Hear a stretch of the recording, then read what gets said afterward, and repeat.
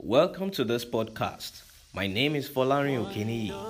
Last time we discussed about reconciling with people you have wronged. Another hindrance to prayers is cherished sin.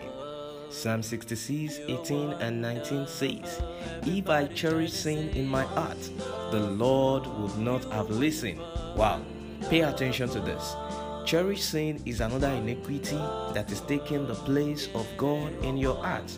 For example, love of money, petty lies, greed, anger, lustful thoughts, evil desires, unconfessed sins that you have ignored or feel it does not matter to God. You cannot serve two masters.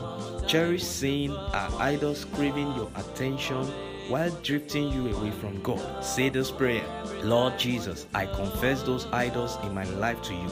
I repent from them all. In Jesus' name, amen.